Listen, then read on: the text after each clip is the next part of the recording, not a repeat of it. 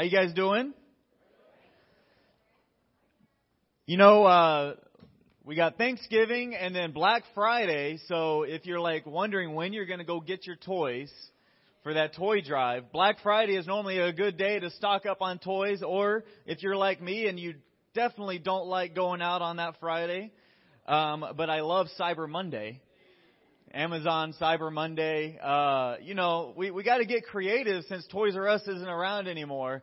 And, you know, so we want to, but there's still Walmart and Target and some other places to shop. But it's just an awesome opportunity to be able to give. And I look back there, I walked back there before coming up and just blown away and just super grateful for your hearts. They inspire me personally.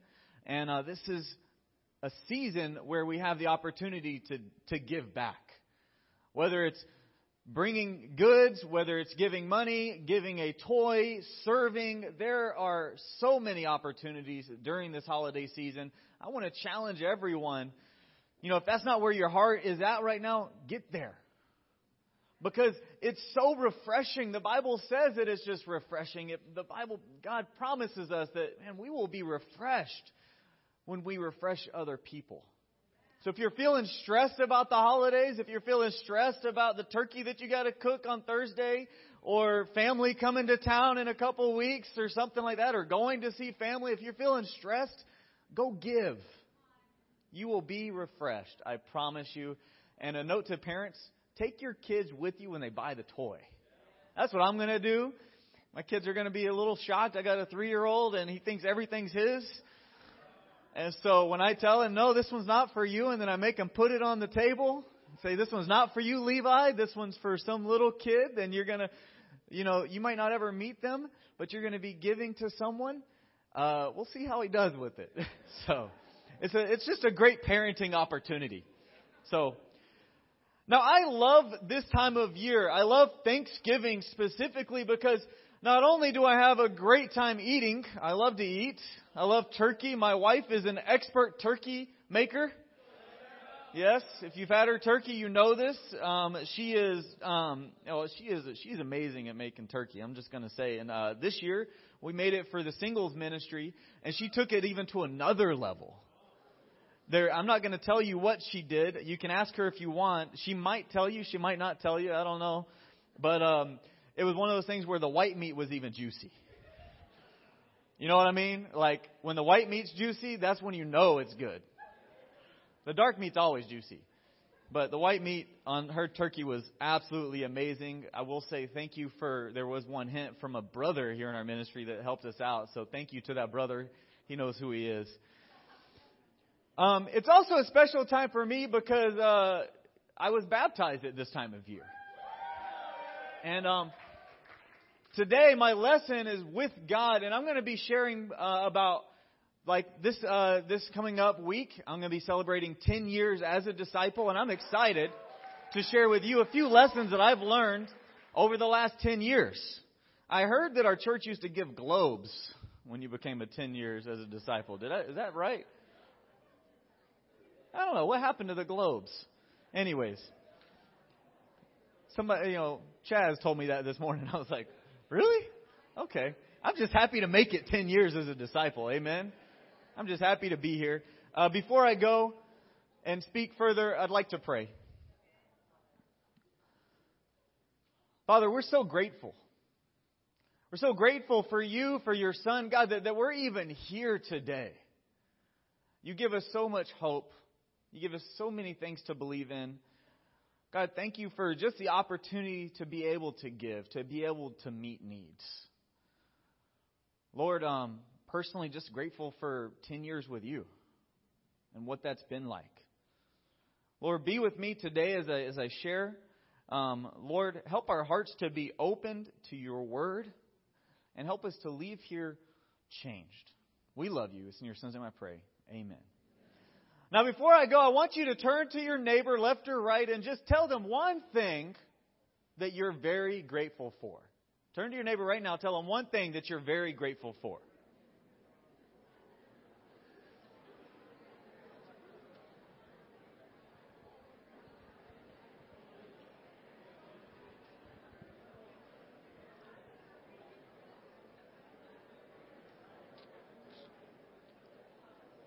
Did you guys get to share?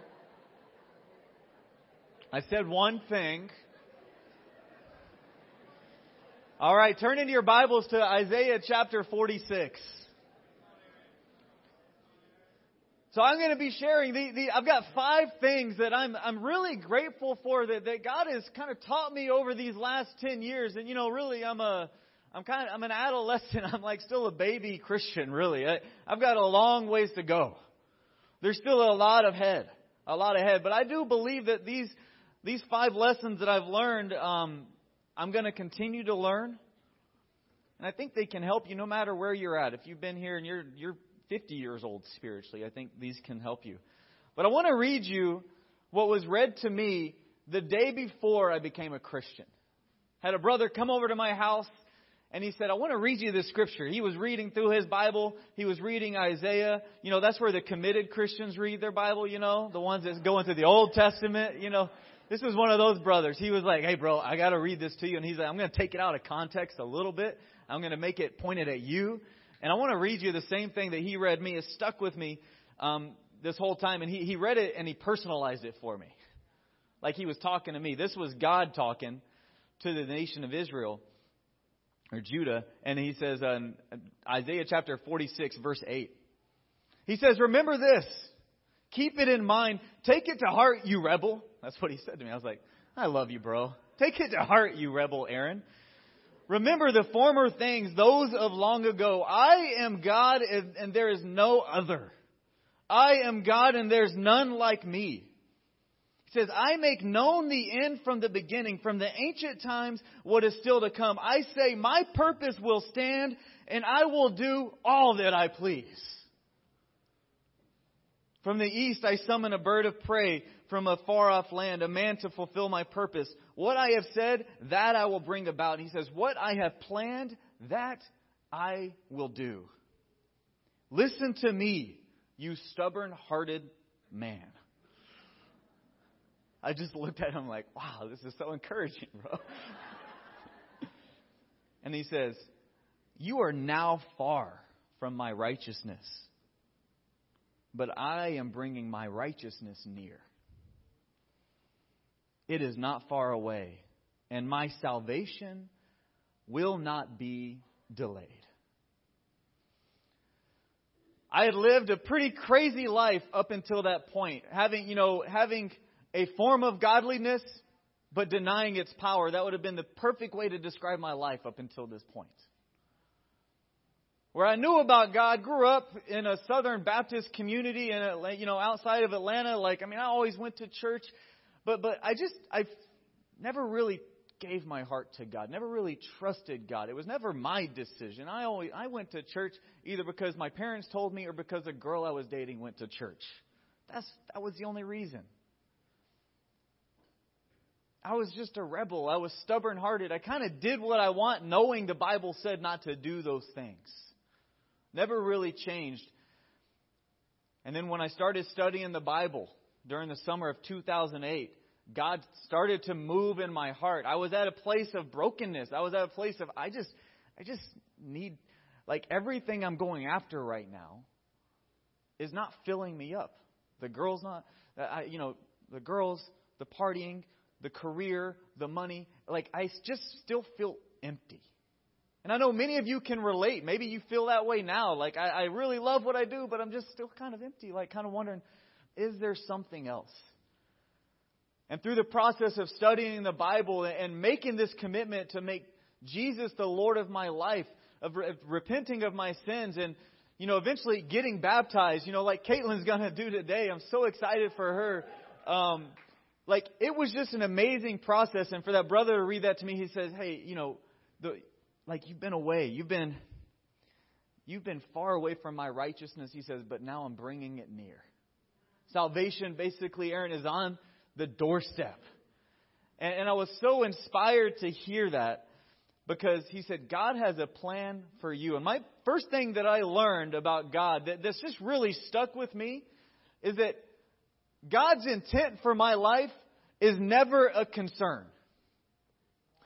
God has a purpose for me. And at the base layer, God, you look in what's highlighted here in Romans chapter 11, verse 33 through 36, it says, "For from Him and through Him and for Him are all things." God's purpose and intent for each one of our lives has not changed from the beginning of time. God wants you with Him.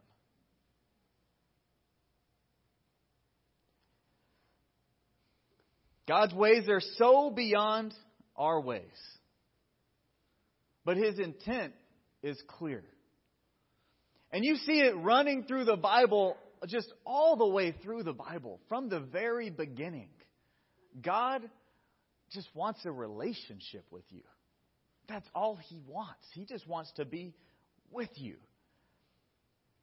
And I needed to learn that lesson because there would be times, and I'm sure I'm not the only one, that I would question God, like, God, what are you doing right now? Like, what is happening in my life right now? Why did these things happen? You ever wonder that? You ever question the intent of what's going on in your life? You ever question the intent of somebody else in your life? I mean, we do that all the time. Like, I believe I'm looking at a room full of people with good intentions. Right? You guys all are pretty good people. We have good intentions, but we hurt people with our good intentions. You ever done that? I'm so sorry for hurting you. I never intended to do that. And sometimes when we're prideful, our apologies are like, I'm so sorry that that your feelings are so soft that I hurt you. I was thinking about this. So when I growing up, like, I love playing Frisbee. I was playing Ultimate Frisbee with some family members, and I had a family member standing right in front of me, and I was trying to throw the Frisbee around him to get to somebody else on my team, and I hit him in the face with the Frisbee. And my apology was pretty much, I am sorry your face got in the way of my Frisbee. I did not intend to do that. And you're just like, well, but you did. You hurt me. You know, what I've learned as a Christian over the last 10 years is that God's intent is never a concern. At the base layer, I can always rely on this because it's always been the same. It's never changed. God wants me with Him. So no matter what's happening in my life, at that moment, I can always go back to that one constant truth that, you know what? God says, hey, I'm for Him, through Him, from Him, for Him, and through Him are all things. That's why I'm here. I'm here to be with Him. You know, we can get in trouble trying to rationalize the intent of God. We can make it out to be something that He never promised. God never promised comfort. He never promised wealth. He never promised that life would be easy or that you would have health or fame. He never promised those things. He just said, hey, whatever's happening in your life, the purpose behind it is, I want you to be with me. That's what I'm trying to do. I will move people. I will move things just because I want you.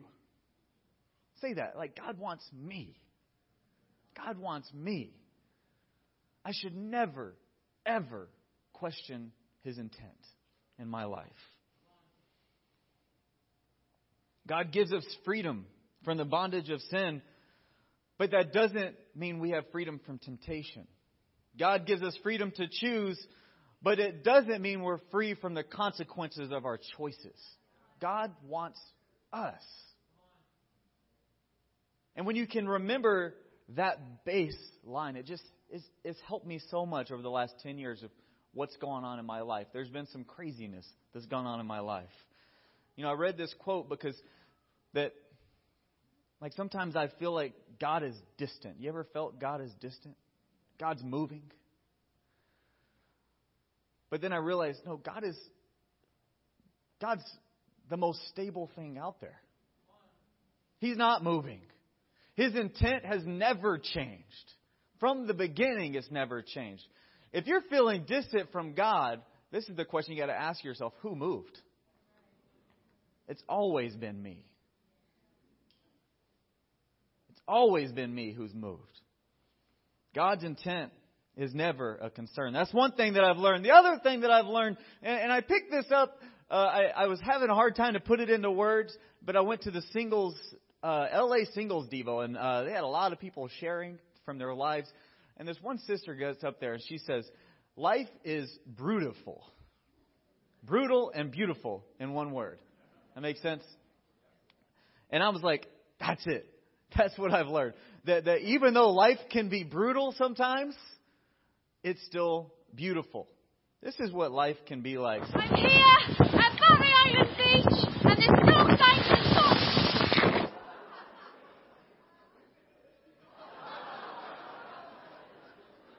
Yeah, sometimes you're just sitting there at a beach. There might be windy, and you just have a fish slap you in the face. Life can be brutal. I want to see that again. I'm here at Barry Island Beach, and there's no sign to stop.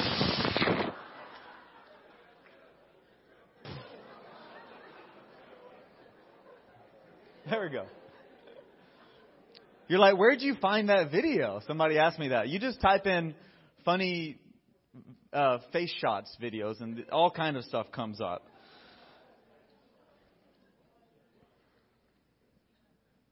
But do you feel that? Life with God sometimes, like it can be tough. Like God never, like I said, God doesn't promise life to be easy. It can be downright brutal at times. But it's also beautiful. You ever noticed in the different that there's in the New Testament the Bible talks about peace with God and the peace of God. And there's one of them is kind of like a stone, something solid, and one of them is like the ocean. I hope that if you're here this morning that you have peace with God. That if you've reached that point, and if you're here this morning and you don't have peace with God, you don't know where you stand with God, that you don't feel like I'm standing on solid ground with God, that you ask somebody to study the Bible, that you ask somebody to get right with God. If you're where I was 10 years ago, like nothing's filling me up, I feel so empty despite all this stuff that I've got going on. I just didn't feel at peace with God. I was scared to death of death. Because I wasn't sure what would happen after that. I was not at peace with God. But when you're at peace with God, Romans chapter 5, it says, since we have been justified through faith, we have peace with God through our Lord Jesus Christ, through whom we have gained access by faith into the grace in which He now stands. In other words, when we enter into that right relationship with God, it's solid. It doesn't move. It doesn't change because it's based on Jesus. It's like a stone. It's not going anywhere. That's having peace with God. But the peace of God is more like an ocean. The peace of God, I compare it to that. It's not as permanent. It kind of changes time after time. It changes with the tides, like hour by hour. There's something that could be different. You ever feel that? Like one moment you're at peace and the next moment you're just freaking out. You're a mess. You're anxious about everything. Where the peace of God, you feel like, I just feel like the peace of God just left me here. I was peaceful earlier, but now I'm not. I said that, that's how Christians experience the peace of God. That's how I've experienced the peace of God. Because sometimes my heart's calm. Other times, it's an ocean of emotion. It's just churning. And it's just like something's going to come out. And it's probably not going to be peaceful if I don't deal with this immediately. Because life is brutal. Life is brutal. It's just throwing some crazy stuff at you. Over the last 10 years, I've had some crazy things thrown at me. I'm not going to get into it. You guys have heard some of my sharing, but broken bones, loss of loved ones, gone through multiple miscarriages, we've had some tough stuff, but we've also had some really beautiful stuff happen to us. And I felt at times just not at peace, not that peace of God. Like there's been times where I just am freaking out and I don't know what to do. In Philippians chapter 4, turn with me over there.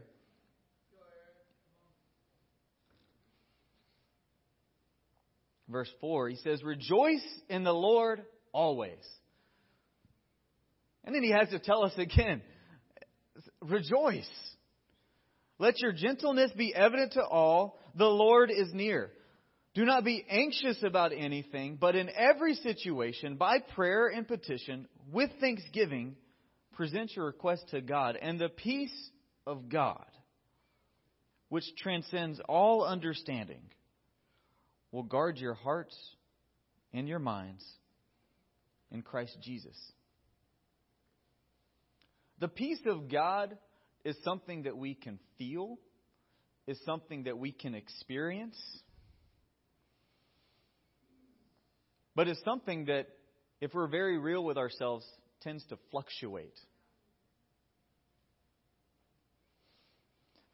You know, and the more we behave erratically, the more we are led by our own emotions, the more that peace of God will fluctuate. The Scripture gives us the keys. You know, we tend to worry and fret over many things, but God's promise to have peace remains the same. It's always available. He says we have to rejoice always. So what does that mean about rejoicing? How often should I rejoice? Always. Right? You guys got that one? Always. You're like, you mean all the time, Aaron? Yes. That's what always means. Rejoice always. Don't stop rejoicing. That's a hard one just in and of it. We could stop there and you'd have a lot to work on. Right? Like, wow, did I rejoice always this morning? No. No. I personally did not rejoice always this morning. I came in this morning feeling like a frantic mess. Coming into church. And I'm like, I'm about to preach on rejoice always, and I don't feel at peace right now. I need to rejoice always. I'm like, okay, communion, I appreciate Laura sharing her heart. And I'm like, and I appreciated the songs because I'm like, I need to get at peace really quick before I get up and talk. Rejoice always. It says, be gentle. Don't be anxious. Easier said than done, right? Don't be anxious. Pray. Always give thanks. We should not only give thanks during Thanksgiving. Right? I had an awesome time with a couple of brothers yesterday morning, and one of the things that we talked about, as I was sharing about 10 years as a disciple, and I had another brother in there that had been a disciple for 9 years, another brother had been a disciple for 16 years, and we said, hey, so like, what about your character is more Christ-like than it was when you first started coming to church, or before you became a disciple? And just talking about that was kind of refreshing for us, because we're like, wow, I'm not just a messed up person. Like, I have become a little bit more like Christ. I'm not there yet. I still got a long ways to go. But I'm like, wow, through Christ, I can be grateful for so many things. I wouldn't have the discipline or the integrity or the love if it wasn't for His example. Man, there's so much to be grateful. Maybe that's something to think about. Hey, about just to be honest with yourself. What about you is more Christ-like? The Bible teaches that we should always be growing. We should always become more Christ-like. But when we put these things into practice, when we put Philippians 4 into practice, we're at peace. So even when life is brutal, even when life is throwing you some curveballs, when it's tough and we can't always handle it or we can't always control it, sometimes you've been very prayerful, you've been on your knees, and then something happens, causing you to have anxiety, causing you to struggle, causing you just to be frantic. The Bible says, wow, like how we act can bring about peace, this peace of God. Do you have the peace of God running through your life right now? Or are you always like just an out of control ocean of emotion? Where it's just waves crashing everywhere. People are getting hurt. Nobody wants to go near you. You guys know how it is out here in California. Sometimes you just can't go into the ocean because it's going to be dangerous. That's how some of us are with our emotions. It's like, stay away from that brother or sister. It's about to get dangerous. They do not have the peace of God with them right now. But if they go rejoice, if they go express gratitude, if they go pray, if they cast all their anxiety on God, you'll be more at peace. I promise you. It works. It's not just nice words in the Bible. This actually works. When life is brutal, it can be beautiful at the same time. The third thing I've learned is that you can overcome. Now, we're going to look at that first scripture, 1 Peter.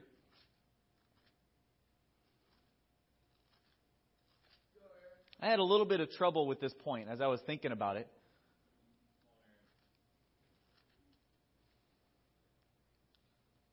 But in chapter 5, verse 6, Peter writes to the church, he says, "Humble yourselves, therefore, under God's mighty hand, that He may lift you up in due time." Remember, the point is, with God, you can overcome. Not you can overcome. It's with God you can overcome. Actually, if you want to overcome, what you have to do is you have to humble yourself. You have to lower yourself. You have to say, okay, God, I'm going to give this one to you. Whatever situation you're going through right now, I'm going to let you deal with it. And with you, God, if I humble myself, the Bible teaches me that His hand will lift me up in due time. That I can overcome with God. Key words there. I know it's not in the slide. But with God, you can overcome. I think one of the biggest challenges that I faced as a disciple, or learning to become a disciple, was my sin. I just didn't think I could be different. Anybody ever felt that? Where you're just like, yeah, like, I don't think I can change. I've shared it before where I, first walked into the church. I thought the place was going to burn down or something like that. Or I thought when you guys looked at me, those that have known me for the last 10 years, that you were going to be able to say, we can't fix this guy. There's some other stuff that you need to go deal with first. And truth is, I had a worldly way of thinking about it. I thought I could do it. Or I thought I couldn't do it. The Bible says with God, you can. Now turn over to 1 John.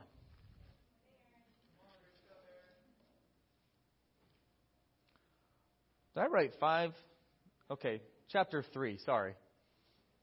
Sometimes my 3s and 5s look the same. Sorry about that. But it's 1 John chapter 3. Verse 7. Says, "Dear children, do not let anyone lead you astray.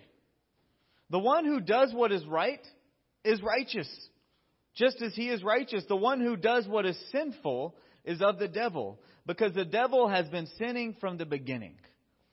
The reason the Son of God appeared was to destroy the devil's work.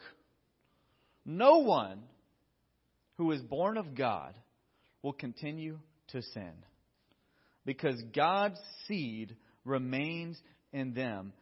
It says they cannot go on sinning because they have been born of God.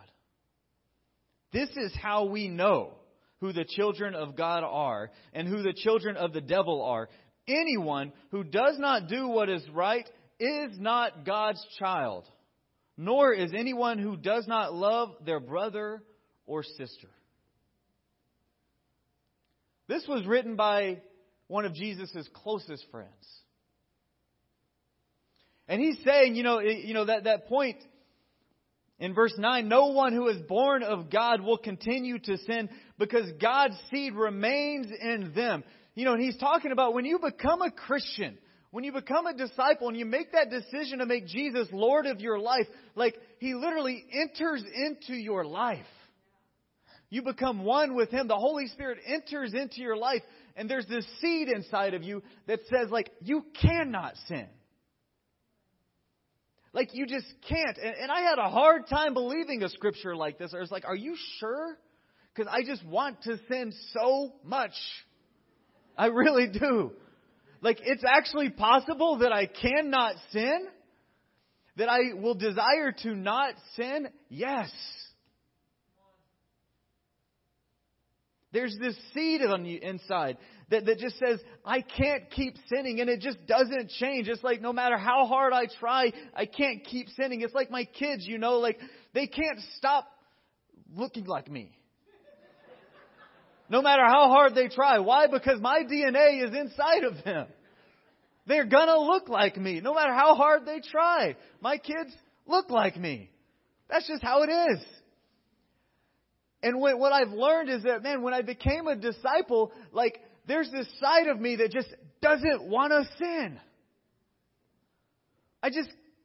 I'm not saying I don't sin. I do. Sinned yesterday. You know, I was faithless this morning. But I don't like it. Because there's this seed inside that's like, I can't. I got to deal with this inside of me. I got to get this sin out of me. It's not supposed to be there. It's weird. You know, there's something inside that's like, I've got to worship God. I've got to change my life. I've got to deal with my sin. You know, we live in a society where, you know, we're all about the outside stuff.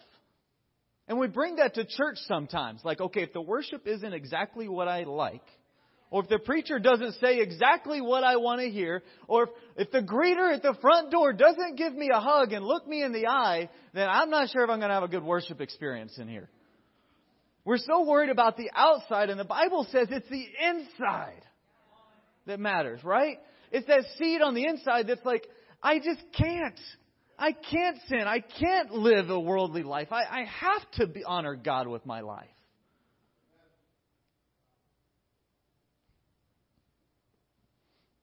You make excuses. Like, well, I sinned because my accountability partner didn't call me the 2 days this week, like they promised. They're supposed to call me every Tuesday and every Friday, and they forgot to. So I messed up. So I sinned. You're like, what? The pastor, he didn't say the right things. I really needed him to talk about purity this week because I've been struggling in my purity, and he didn't, so I messed up in my purity this week. It's like, if you need people to beg you to read your Bible, if you need people to beg you to pray or come to church or to serve, or, you know, if you're walking in here and you maybe forgot to bring something, but it doesn't faze you whatsoever, if your inside is not moved to give, because every person here, if you drove a car here, you have more than most of the world has. And if there's something on the inside that's not moving you to like meet other needs, man, what does that say about us? What does that say? What's going on the inside? We shouldn't have to beg you to read your Bible. Shouldn't have to beg you to search the Scriptures, to make changes in your life, to hate your sin. Nobody should have to beg you to do that. Because that comes from the inside. Because it comes from that seed of God that was planted on the inside of you that it's uncontrollable. You know, as a disciple and as a minister, I've had people criticize me for being too focused on the lost. And I'm like, I can't help it. Like, God's done so much in my life, I just have to tell people about it. I really have to. Like, you can tell me that I'm too focused on that, but really, like, this is my calling. I'm an evangelist. I want to preach the Word. I want to tell people about God. And I love telling people about God. Like, it's not going to stop me. What's going on the inside of us? And he says, this is how we know who the children of God are and who the children of the devil are. Anyone who does not do what is right is not God's child, nor is anyone who does not love their brother and sister. So if you're like, Aaron, are you telling me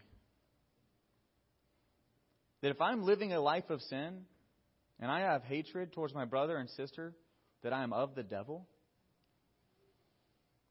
I'm not telling you that. But the Bible does tell you that. Guys, we have to figure out what we're going to do with this. If I'm not being moved from the inside, what's going on in there? What's going on with that seed in there? What seed is planted inside?